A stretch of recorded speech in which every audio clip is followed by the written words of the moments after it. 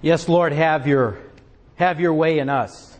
God, have your way in each and every one of my brothers and sisters. Have your way in me. Have your way in this world. And Lord, we just pray that right here, right now, you will really have your way with us in our hearts, Lord, as you continue to shape us and to mold us and to form us and to help us, Lord, to grow more and more Christ-like with each and every passing day. And for those of us, Lord, who don't know you and don't call upon you as the Christ, as the Messiah, the Lord and Savior of all, we pray, Lord, that you will, that your prompting and your pursuing, Lord, will cause hearts to be opened, Lord, in the days to come, because it is your desire that none would perish. But in your grace and your mercy, you leave it up to us. You don't force us upon you. You pursue us, though, as some preachers have said, the hounds of heaven keep knocking at the doors of our hearts, whether we haven't decided to open that door to our hearts, or whether we have, because you want more and more of us. You want to take our lives and transform them and form them and help us, Lord, to be faithful and righteous and to just grow in all of that, God. And I just pray for this sermon time, that you would be glorified and that your Holy Spirit would just work in each and every one of our hearts, Lord, and you would take these small words that I bring and make them a spiritual meal for your people. And we pray these things in the name of the Father, the Son, and the Holy Spirit. Amen. Amen. Well, please be seated and good morning. Well, I'm going to give you briefly, and this is actually the beginning of my sermon, just if Ashley had not stepped up, what you might have heard had that not happened, and Father Jose would have called me to help him lead you all in worship. We declare that the kingdom of God is here. We declare that the kingdom of God is here. Around you, the blind see, the deaf hear, the lame men are walking. I'll stop singing now. But that is how I wanted to begin, because that's the kingdom of God. We declare it. It is here. The dead live. Sickness and disease are healed. The good news of the kingdom of God is here in the person and ministry of Jesus Christ. And today's gospel reading is central to the message of the kingdom of God. If you had to summarize it in as few words as possible, that statement, you, Jesus, are the Messiah, the Son of the living God, would be a good place to start. But before we get to that point, in chapter 16, we've got some characters in our, in our gospel. Of course, we've got the disciples that are with Jesus, that have been with Jesus. And of course, we have the Pharisees. And actually, Jesus and his disciples have arrived in Caesarea Philippi, I think largely to just get away from the Pharisees and the Sadducees. Because, as we know, they don't believe that Jesus is the Messiah. They weren't convinced by all the many, many healings that he did, because there were others who claimed that they miraculously healed people. He cast out demons, but they weren't buying it. And they hate Jesus. Their hearts are hard. Their hearts are hard. And they want to stop his teaching. And their teaching is bad for Jesus' disciples. And, Jesus tells them this. And then we have the disciples, as we hear a little bit more about them in verses 5 to 12. They're following Jesus, and especially these 12. As we know, they were called by Jesus. They gave up their lives, what they were doing. We've got at least 4 fishermen, and they were 2 pairs of brothers, and Jesus came, said, "Follow me," and away they went. And one I always loved was James and John.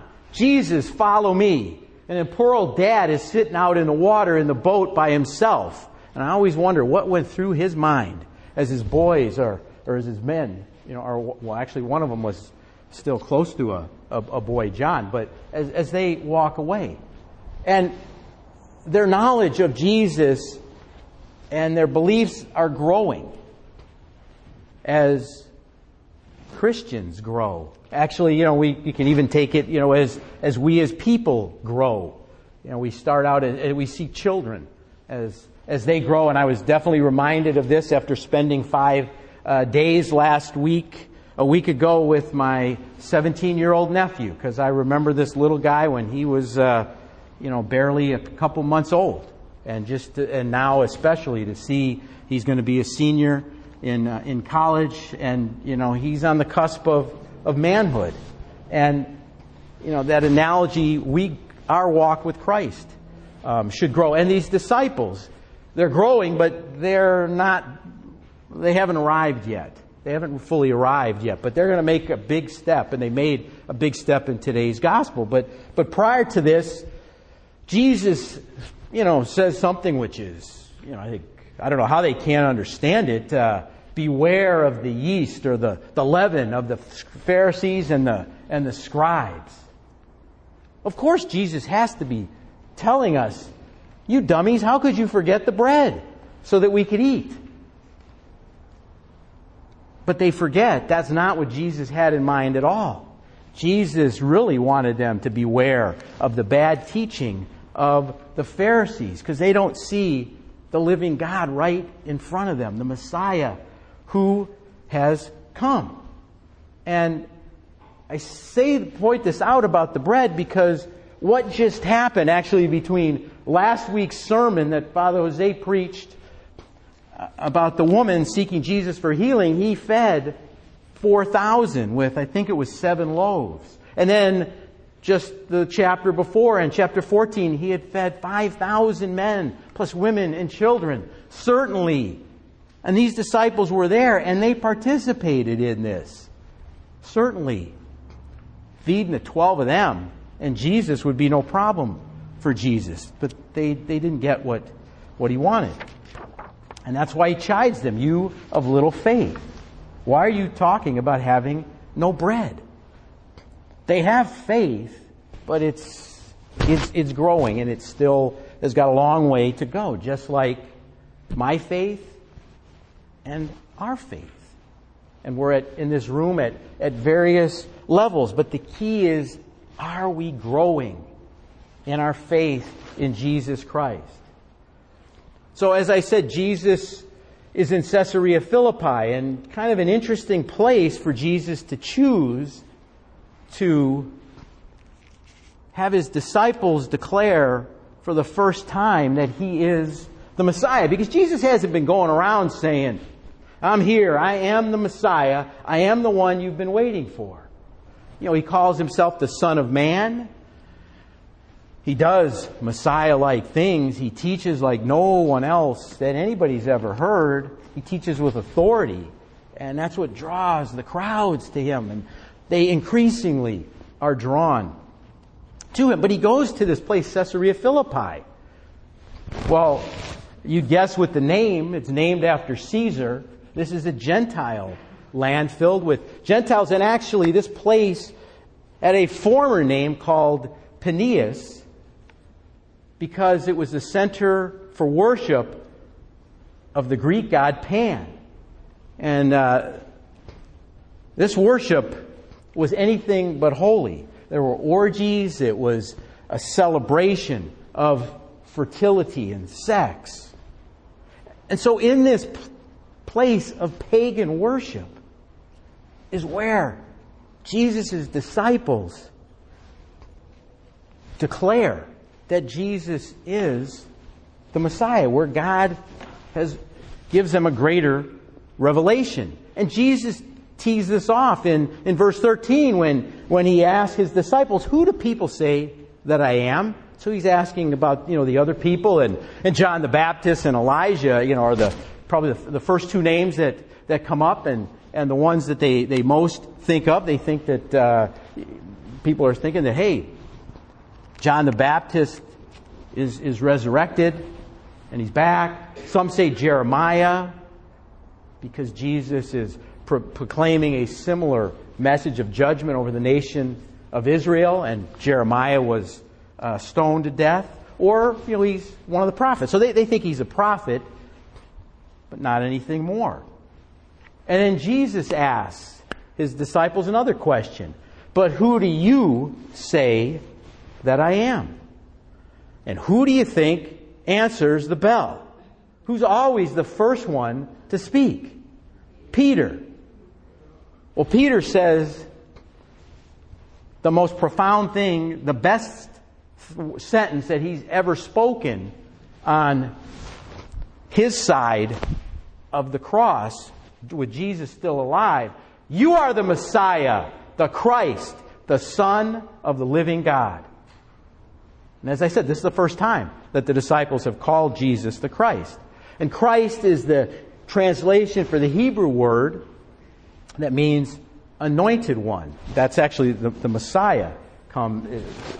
That's a butchering of that's not how the Hebrew word is pronounced, but that's where we get the Messiah from. And then it's also interesting, that he also says, you are the Son of the living God.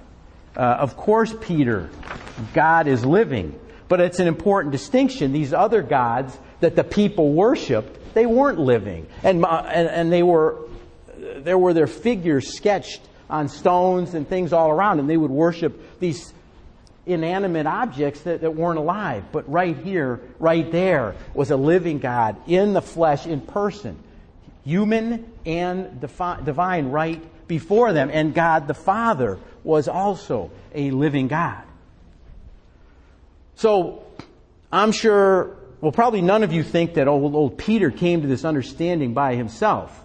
Because, he often says some stuff that, you wonder, why is he saying what he's saying? And Jesus says, you didn't get this understanding from flesh and blood, but God the Father in heaven has revealed this to you, Peter. And you are blessed. This is a holy joy that I'm giving to you, this revelation. And revelation is an important thing for us. It was critical here because they didn't come to this understanding. And I'm sure many of you, as you look back in your walk with Christ, worshiping God, has God revealed things to you? Have some of those things that God's revealed to you been the most important things in your walk with Christ? Certainly, when I look at my life, it's God, and I sometimes describe it. Well, first initially, I went to church, but I didn't read the Bible, and I didn't really get that Jesus is alive, and that I could have a relationship with Jesus, and that also that Jesus could and really wanted to significantly determine and alter where needed how I would live my life. And it wasn't anything I necessarily reached out for. And actually, I found Jesus in New York City. And I'm not going to compare New York City to Caesarea Philippi. Like when I lived in New York, I moved there 24 years ago. No, people would come. They'd be coming. There was one church at least. They would fly from Los Angeles out to New York, and they did a church service during the week. Now, I'm not going to necessarily comment on how great that is, but sometimes some of the people thought, this is just such a lost city. And people, I would say, I found Jesus in New York. And they would say, wow, that's an interesting place for you to find him there. But the only reason I bring that up is I never ended up in New York City of my own doing. I mean, I made a comment 2 years before I moved there to my sister on my first visit to New York after 2 days, and it was time to get out of here so we could go visit our relatives outside the city. I said, I could never imagine living in this city. And 2 years later, I did.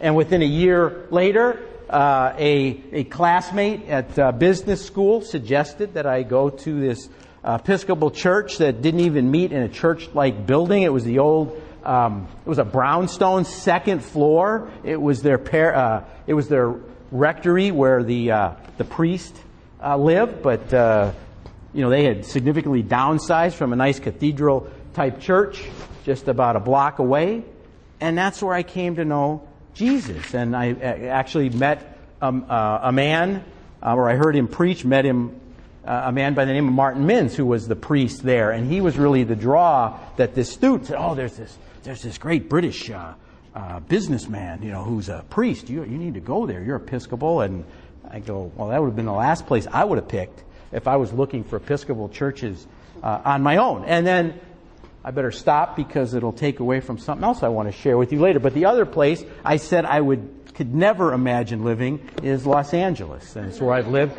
for the last 12 years. So I am done telling God where I'm going to live. Other than, God, I really sense you, if you tell me to go to Honolulu or Hawaii, I'm not going, okay? So just want you to know that. And I pray that to him every day. Please don't send me to Honolulu. So, but the point is how important revelation is. And there's other things I could go on, but that to me was my entry point, and Los Angeles has been a place that's, further shaped me.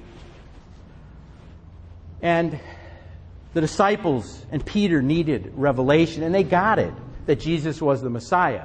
But as we will read next week, and as we know from our Bible reading, the verses to follow, verses 21 to 23, Peter calls Jesus the Messiah, but he's got a whole different idea of who that Messiah should be. Peter, like all other Jews in his day, were expecting this Messiah to deliver the people of Israel from Roman rule. He would be the Messiah sent from God, but he would also be a political and military king.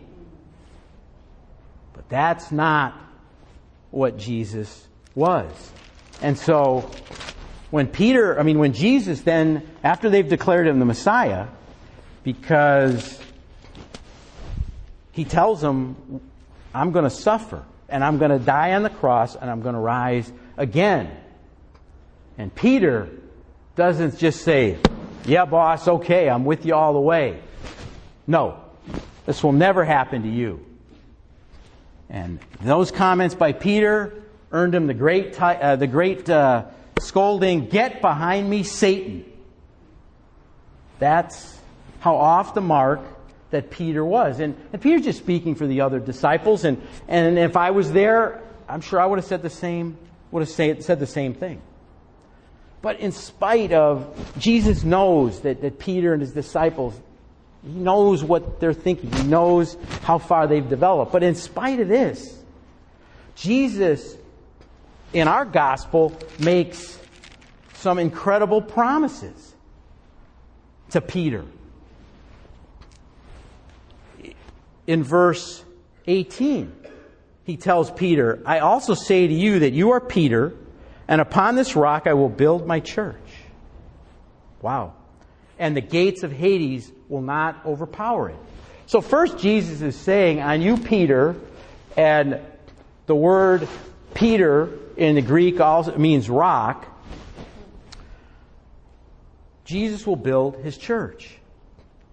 And his church is a community. And it's one of the few times in the New Testament that that word ecclesia, church, is used.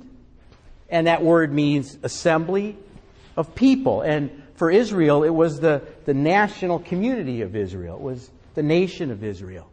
But this church that Jesus has in mind has a totally different focus. Not focused on Israel, open to every person from every nation.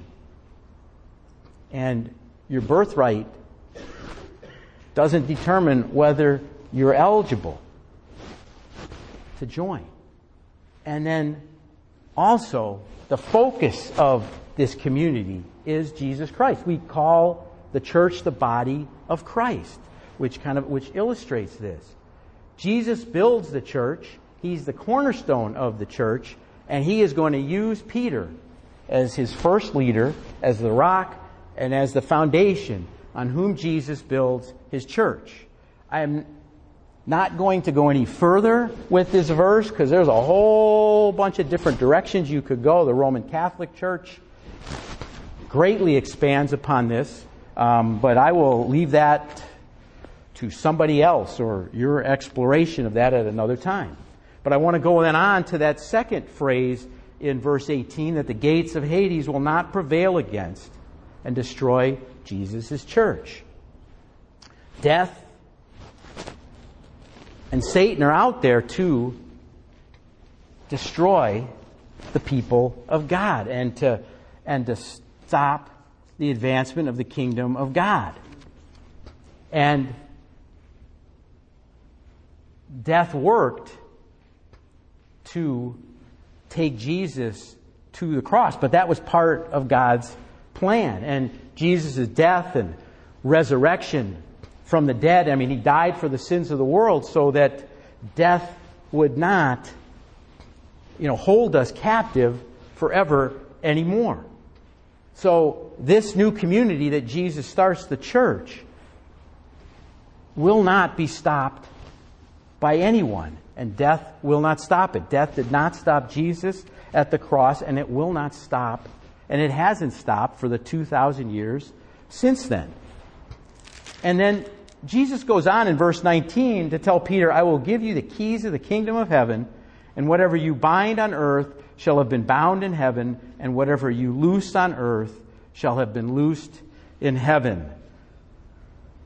This is there's a lot in this in this particular verse. And once again, I'm only going to barely scratch the surface, because I want to share some other things with you, and there are people who could do a better job of that than myself.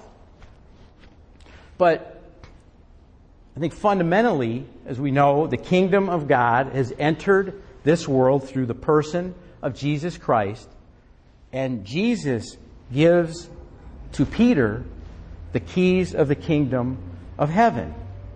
And it's a key. And a key that opens the door. And it's opening the door to the kingdom of heaven for people everywhere. And they open it through, Peter opens it by proclaiming the gospel. And we see how he actually did that. After Jesus died, rose again, in Acts chapter 2, after the Holy Spirit had come upon the disciples, Peter preached the first sermon. It's his Pentecost sermon, where he proclaimed the gospel, the life, death, and resurrection of Jesus Christ. And after proclaiming that, he proclaimed that to the people of Israel, to Jewish people, 3,000 came to believe. And you could say right there that the church had its beginning. But then he went on in Acts chapter 8, and he proclaimed the gospel to the Samaritans. And then in Acts chapter 10, God revealing to him, this message is to go out to non-Jewish people as well. So Peter is the one who started it. Now, he didn't go by himself, but he was the proclaimer. And then as we know in Acts, by about Acts chapter 15, Peter is off the scene, and actually starting, I think it's in Acts chapter 13, the Apostle Paul takes over. And he runs out through the rest of Acts, and as we look at the New Testament, he's written almost half the New Testament. So Peter was the one who started. He fulfilled his role. He died. And that's really what I believe what he did. Now there are others who will say that he still has the keys, to the kingdom right now.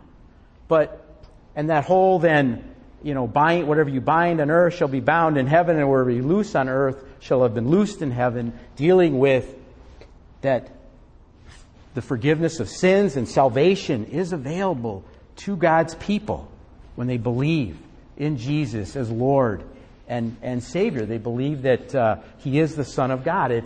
And we fulfill that through evangelism and discipleship and ministering in word and deed, the gospel. And this message and this further revelation that Jesus gave to His disciples, it's such a great message. And then we get to the last verse of our passage, Matthew 16, verse 20, that He warned the disciples that they should tell no one that He was the Christ. Seems a little like, why does He not want to proclaim that out? It's, I think, as simple as if the disciples didn't get what type of Messiah He was, certainly the people are going to think He is a political and military king who would deliver Israel from the Roman Empire. And then two, the gospel that He was proclaiming centered on the cross. So that could not be fully proclaimed to the world and really understood until after Jesus died and rose again. So this statement by Peter that you are the Messiah, you are the Christ, the Son of the living God. Can we today, can we declare that with our heart, our mind, and our soul? I love that song that is sung, it's out of Hillsongs in Australia. It's very simple, but I give you my heart, I give you my soul. That's what Jesus wants. Jesus wants us to believe in Him, and He wants everything. He wants our full, heartfelt devotion, and He wants to be the center of our lives, and He wants us to follow Him wherever that may lead. So a question that we should be asking ourselves is, do our lives declare that Jesus is the Messiah, Son of the living God? And I want to briefly, actually I'm going to read in total, it's actually a letter, or it's called An Attitude of Gratitude. I work at Los Angeles Mission, as many of you know, but I work in finance and administration. Now I do have contact with students, but I don't, other than the once or twice a year that I preach at our Wednesday chapel, I don't have daily conversations with students that are in our recovery and rehabilitation program. But there was this one student who wanted to talk with me, so Friday afternoon he did. And I just want to read what he wrote. He goes, I arrived here in March of 2014. We have a 13-month recovery, rehabilitation, Christian discipleship program. So he's about 6 months into that program. And he goes, once again, hurt, lost, and scared, hoping to build my relationship with God after falling again. I have been a failure since the age of 16. That's about 30 years ago. I did not graduate high school. I was put out of the Marine Corps. I did not finish college. I am now here in Los Angeles. I started a crack addiction in 1984 with my first hit on 5th and Main Street 30 years ago. 5th and Main is right in the heart of that famous place we call Skid Row. That's at the center of every one of those Hollywood tours, that they have. Not. And he says, I am here half of a foot. He's got some foot issues, blind in my right eye, kidney failure, and diabetes. I've come to believe God is not finished with me yet. Believing I can work, but also owning my own business, I'm being restored to my family, wife, kids, and grandchildren. This is all what this program has done for me in only 6 months. Believing in Jesus Christ, I have begun to ship items back home. For him, home is in Ohio. He has a wife in Ohio, although the divorce is just about to be finalized. I have checked on, and that divorce was in process as he started our program. I have checked on school and housing. I hope that when I graduate, most of this will be in place. I started this because of seeing other students who didn't have a plan. So I saw, what do I need to do? With this chance, I want to make the most of it. God is really helping me to do this. He's on disability, so he receives $877 a month. And he says, what I do first is $100 in tithes to my home church. For the Bible says, will a man rob God? In Malachi chapter 3. I have a wife that carried me for 15 years in and out of my drug addiction.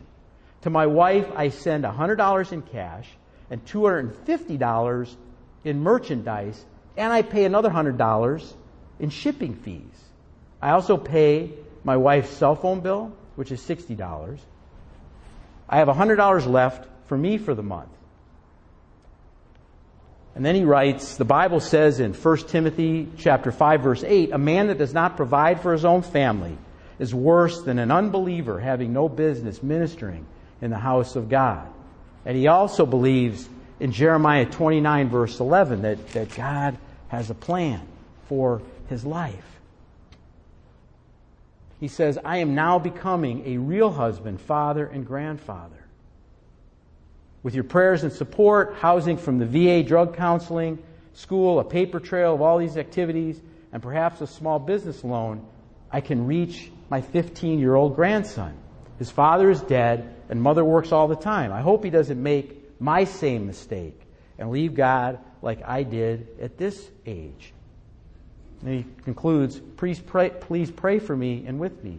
And then he says, P.S., thanks to a staff member who asked a question during his first month in our Jumpstart program. What are you going to do with this time that God has given you? Well, I hope this expresses a little bit about how this man is living now, believing that Jesus is the Messiah, Son of the living God, and that he has a will for this man's life, and he wants to walk in it. And an interesting thing, I did mention that his divorce is about to be finalized. Well, his wife is maybe having some second thoughts because of the change in him and what he is doing. And once again, I was going to share a little bit about my story more, but I don't really have time. I'm running out of time on that. But I did kind of say the importance of God's revelation, and we need his revelation, and we need the power and guidance of the Holy Spirit if we are to live as committed followers who believe in the very depths of our souls that Jesus is the Messiah, the Son of the living God. Because we will see in next week's gospel passage, Matthew 16, verses 24 to 26, Jesus says, if anyone want to become my followers, let them deny themselves and take up their cross and follow me.